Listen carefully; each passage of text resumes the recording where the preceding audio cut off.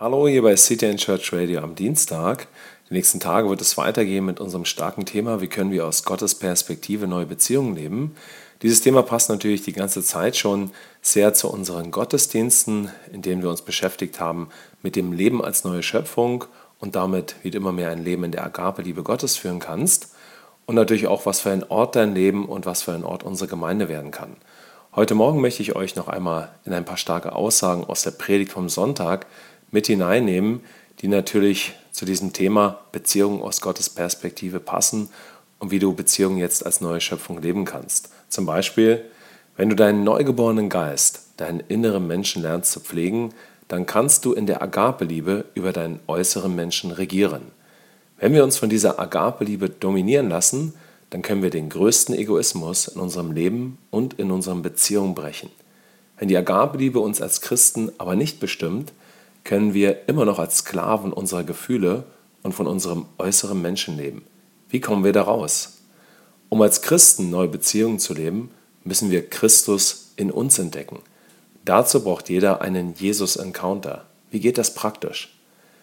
Wir können als Nachfolger von Jesus alle immer mehr als sichere, heile und soziale Person leben und mit der Kultur des Himmels unser Umfeld prägen. Wow, das ist ganz stark. Du kannst zum Beispiel ein himmlischer Ermutiger, eine himmlische Ermutigerin werden, denn Gottes Agape-Liebe in dir ist XXL. Du kannst als Christ anfangen, ein Leben als ein Botschafter Christi, als ein Botschafter der Versöhnung zu leben. Und da gibt es keine Ausnahme, das betrifft jeden von uns.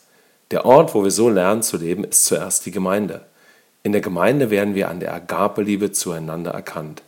Die Gemeinde ist eine verdammnisfreie Zone.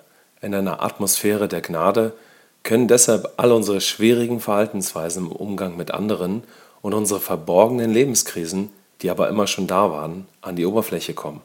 Durch Christus und miteinander in der Gemeinde können wir aber jetzt lernen, diese Krisen zu lösen und als neue Schöpfung zu leben. Gemeinsam können wir mit der Gemeinde einen Ort schaffen, der durch Jesus zur Hoffnung der Gesellschaft wird. Starke Aussagen. Dazu geht es weiter dann ab morgen mit unserem Thema Beziehungen aus Gottes Perspektive. Heute möchte ich dir noch einen starken Bibelvers mit in deinen Tag geben, der zeigt, dass wir als Christen ein Leben führen können, in dem uns die Agape-Liebe von Jesus in allem bestimmt. Diese Aussage steht im 2. Korintherbrief, Kapitel 5, Vers 14. Dort sagt Paulus: Denn die Agape-Liebe Christi drängt uns.